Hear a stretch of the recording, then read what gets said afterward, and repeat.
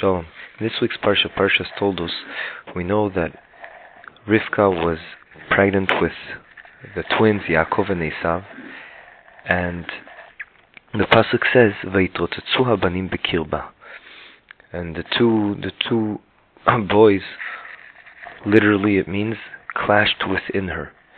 And Rashi cites the Midrash that it says whenever she passed the entrances to the house of study of Aver, Yaakov struggled to exit, meaning whenever she passed through a place of Torah, Yaakov struggled to exit. And whenever she passed the entrance to the house of idol worship, Esav struggled to exit.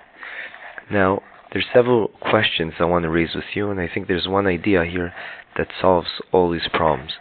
Question number one on this Midrash specifically is that it at first sight goes against the Mefurish Gemara in Sanhedrin, Daf Tzadi Aleph Amud Beis, where over there, Rebbe, at the end of the argument with Antoninus from the Romans, he agreed to him because they had an argument when Yetzer Hara, the evil inclination, comes into play. Is it from the time of conception, or is it at the time of birth? And Rebbe agreed to Antoninus that it must be at the time of birth.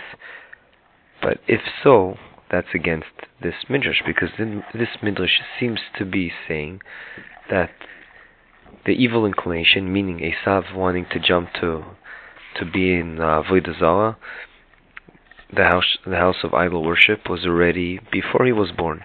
That's question number one. Question number two, even a stronger question, isn't this Midrash against the most fundamental yesod in Yiddishkeit, which is that we have freedom of will to choose to go in the ways of Hashem? So how can it be that over here we see that it wasn't really Esav's choice at first glance to be a rasha, a wicked person, because already before he was born, he was already had this inclination to jump to Avodah Zarah. Question number three is, Lichora, there's a contradiction in the Rambam. In one place, Hilchos Deos, it says that people do have this character trait that some are more merciful, that is their nature. Hashem made them that way. Some are more merciful, some are more angry, some are more cruel, etc. However, in Hilchos Tshuva Perek Hey, it says something else which seems to contradict what he said before. Over there, in a nutshell, it says that the personality traits do not cause a person to be more merciful or cruel, more righteous or more wicked. And the whole idea is that the bchira, the choice of what type of person to be, is Hashem gave that to the person to decide. So how does those two stand together? How do they go together? And finally, another Gemara goes against is the Gemara Nida Daf Tetzayin Amud Aleph, that it seems to also say that Oisher, being rich and being strong and being smart, all those is already determined in the time of conception.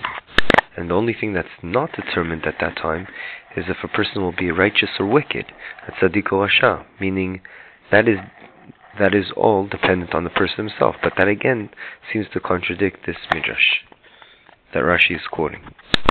So the one idea that will be the heart of the answer, that will answer all these questions, is the following. We know that every person has a different combination of character traits, which is dependent on several factors that HaKadosh Baruch Hu put in the world, be it spiritual entities, powers of spiritual powers, or others, or the environment in which he lives. But more so, when a person is born, there's many factors that are playing to affect the certain neshama per person. And it says in the Gemara, everyone's character traits are different, no two are the same. However, it's important to note that there isn't such a thing as a trait that's inherently good or inherently bad. Meaning, in a nutshell, they're parv, they're neutral. It's all a matter of how we use these character traits that HaKadosh Baruch Hu gives us. Yes, a person has a tendency to a certain character trait more than another character trait. However, it is all based on how he uses that trait that HaKadosh Baruch Hu gave him, that characteristic. How does he use it? is it used for Avodas Hashem or not? For example, even the trait of anger can be used. There are some responses that do require anger. That Ratzon Hashem, Hashem's will is for us to use anger to respond to in certain situations. But we have to know when to use that, and how to use that, and how not to use that, and when not to use that. And that indeed is in our hands. An example is that the Gemara, to further explain this, the Gemara says specifically that some people have a tendency of blood. But what do they do with that? They can become a moel, they can become a surgeon, chas v'shalom, they can become a murderer, or they can become a shoichet. So you see that this is the same type of an idea. However, the question still begs itself that one cannot turn a blind eye to the fact that there is some sort of correlation, that some character traits are way predetermined to be correlated more with characteristics of a righteous person. For example, to be calm is associated a lot more with being a tzaddik, a righteous person, as opposed to someone that's more inclined to anger. It's a lot easier to become a wicked person with that trait. So there's still something that seems on the surface unfair. To that, it's important to note three different nakudas over here. First of all, there's no way that there's a person out there that has only the good, the righteousness inclined traits. Everyone has a combination. Everyone has from both. Second of all, of course, that's also calculated by Kadosh Baruch Hu when deciding what level a person reached, which is, by the way, the obvious reason one cannot judge anyone else, because you don't know exactly where he's holding on the character traits level of what he got.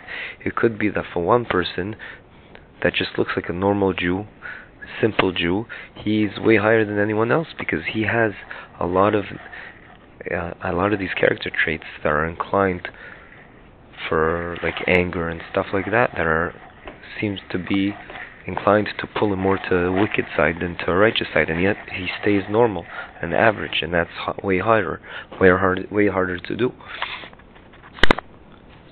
And the third, which is similar to the second nakuda, is that the Vilna Gaon says that Hashem judges each individual in relation to his specific nature.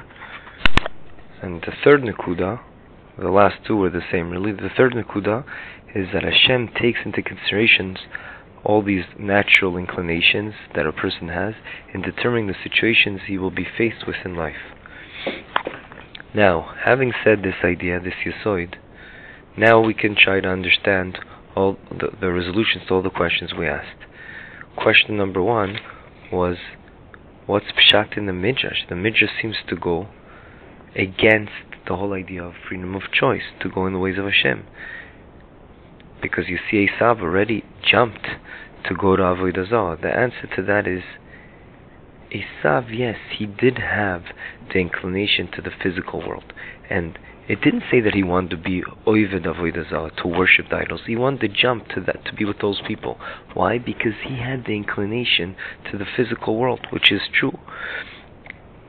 Whereas Yaakov had the natural inclination to be more spiritual. Both had the potential to reach the same level, each in his own world.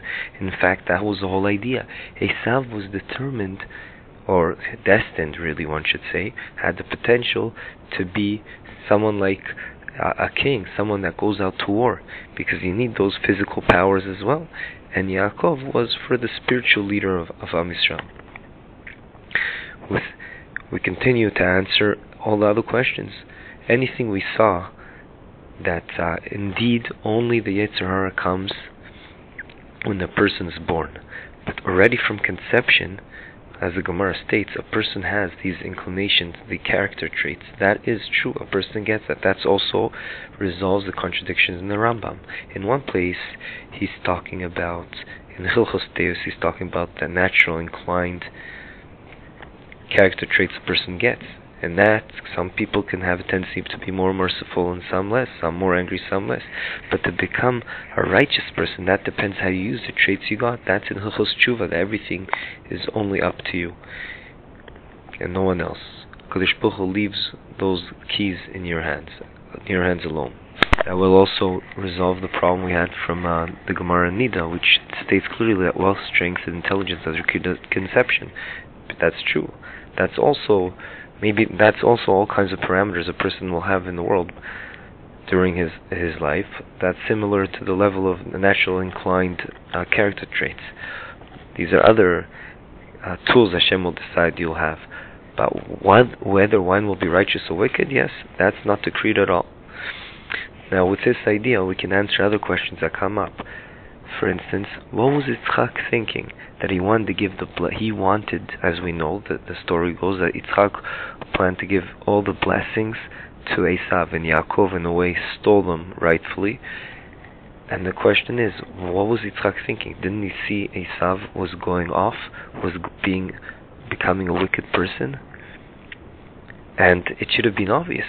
We'll add to this question, because Esav, as Rashi explains, he didn't say Hashem's name. He didn't say Bo Hashem, thanks to Hashem. Only Yaakov spoke like that. So Yitzchak surely should have known what's happening. And the answer to that is that no, Yitzchak didn't see that, because he really believed that Esav was doing his job. He is supposed to be the physical leader of Am Yisrael, and the combination of him and Yaakov Avinu together should have been a powerhouse, and indeed had the potential to be a powerhouse, where Esav would do the role of like what Shevet Yehuda is. Shevet Yehuda is the Shevet that has the kings, and they go out to war, and that's why Esav didn't want to get used to saying Hashem's name, because he'll be faced in life in many situations that he won't be able to say Hashem's name, so he didn't want to get used to it. And that's what Yitzchak was thinking, especially because Esav was always tricking him and asking him all kinds of questions, halachically what to do, even though he didn't really care.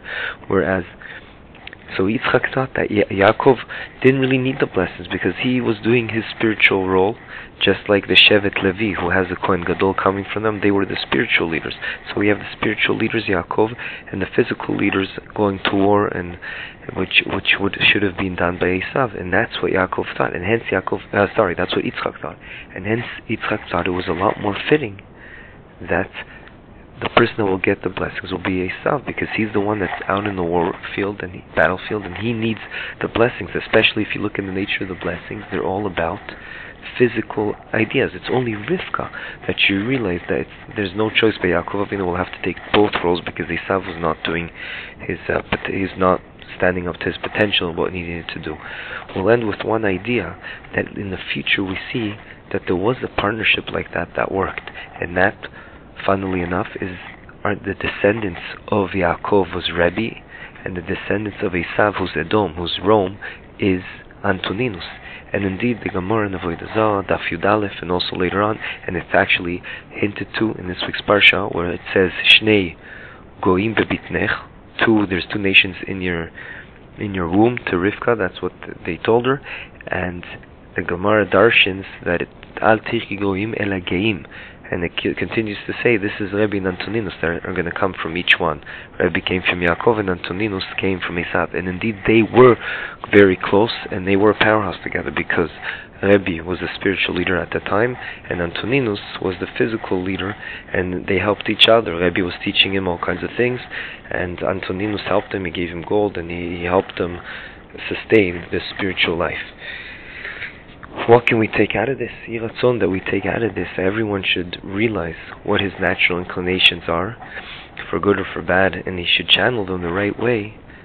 And in general, people should take time out in their hectic lifestyle that we all live, especially in this generation, to think on what midas, what character traits do I need to work on, and how can I channel them to ensure I do my best to maximize my potential. Good job.